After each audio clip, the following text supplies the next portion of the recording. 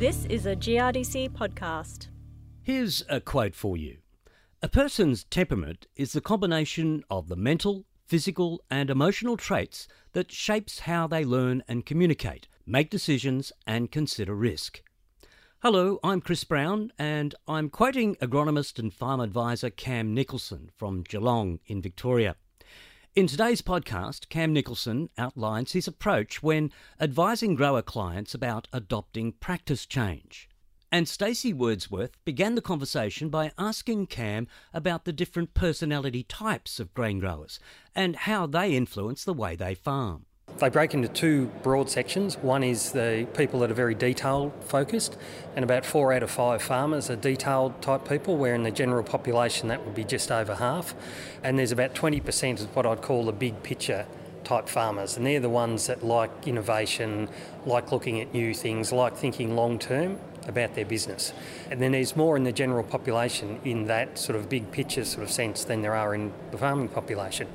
It's really about how quickly they take up technology and what it requires for them to learn and gain confidence in new technology. So we've had a tendency in the past to sort of all want to treat it the same and one size fits all, when in fact we've got to realise that for some segments of the population we've actually got to take a slower approach and be a bit more incremental in the way we do it. Typically, is adopting that innovation more quickly, does that translate to being more profitable in business? Not necessarily, because sometimes you can have a crack at something and it doesn't work and you've invested a lot in it. So sometimes the pioneering types, those big pictures sort of what's the latest innovation, all the stuff now about the digital technologies and the innovative sort of drones and stuff like that and yield maps and all that sort of stuff, they can cost you more money than they're actually giving you in return.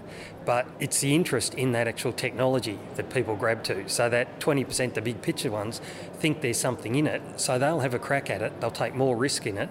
Doesn't necessarily mean that it pays off every time. So what does that mean the perfect personality for farming is, or what do you want to try and get to be most successful? I think a balance of all, and I've seen in the clients I work with and the most successful farming businesses actually have a balance of the detail, because at the time you need the detail, you need to pause, you need to think your way through, you need to plan it carefully. There are other times when you need to be innovative, and the best businesses have all of those, have both that detail and that big picture sort of stuff. How possible is it for us to change our behaviour type and our personality type to try and be more profitable and be more productive? Basically, you're born with that temperament type and that'll stay with you for the rest of your life. But what you can do is learn to what I call flex or work in some of those other areas that's not natural to you. So if you're not consciously thinking about it, you'll default to the position that you naturally are, and you'll see things the same way, you'll make decisions the same way, you'll assess things exactly the same way. The real skill is saying, gee, I need someone to complement me in that because I'm not as strong in that area. And that can be other people in the farming business that you understand, gee, they're really good at that. That's where their strength is. That's what they should be doing in the business. Or bringing other people in there, whether that's a consultant, whether that's an independent advisor or someone else that you bring in to actually balance up that system. We constantly hear about the ageing farmer population and that farmers are in their 50s and 60s, but there is, of course, a new generation coming through. What differences do you notice between those age brackets? From a temperament point of view, not a lot. So what's interesting is that we still have quite a lot of younger conservative farmers, believe it or not. You might think, oh, they're all going to be new and innovative, but no, you actually see conservative farmers coming through because that's their temperament type. And in fact, a lot of people come into farming because they like what farming offers, which is very attractive to the more detailed, more conservative sort of people. They like independence. So they like working for themselves, they like being able to make their own decisions, they like running their own business, they sometimes like all the sort of things, if you like, that farming provides. And young generations, old generations, doesn't matter, you'll still get that similar sort of split. And that's not learned behaviour from their parents, though, is it? Because you're born with this personality type. Oh, well, a bit of conjecture over the actual split, but roughly I sort of look at it, 40% is genetic, so what you're born with, 40% from your formative years, so that's up to around sort of age 12 to sort of 15, and then about 20% of the crowd you hang out with. So that sort of forms that over that period of time. So you think some of it I'm born with, some of it I've learnt from my parents and the environment that I've been in. That's really the most influential over your temperament type and what forms it. And what about differences between men and women? Because we have, both sexes very involved in the farming industry. Yeah, there are some variations in that. I think probably what historically has been more that the males have been dominating the decision making in a lot of those businesses. So we've got a bit of a skewed sort of view of where the industry is and what influences it. And I'm finding now that we can in fact improve decision making on farms and effectiveness of farm business by having both genders involved. So the more the females get involved in the real decision making, the difference that makes, because while I wouldn't say they're more like this temperament than that temperament, they help that balance. How do you think the onset of digitisation and the technology that's coming into agriculture now has changed the way that people learn? They are learning more from exposure to things where they don't interact with people. So in a sense, a lot of that sort of stuff they can get on the net, or they can Google it, or they can find something somewhere else.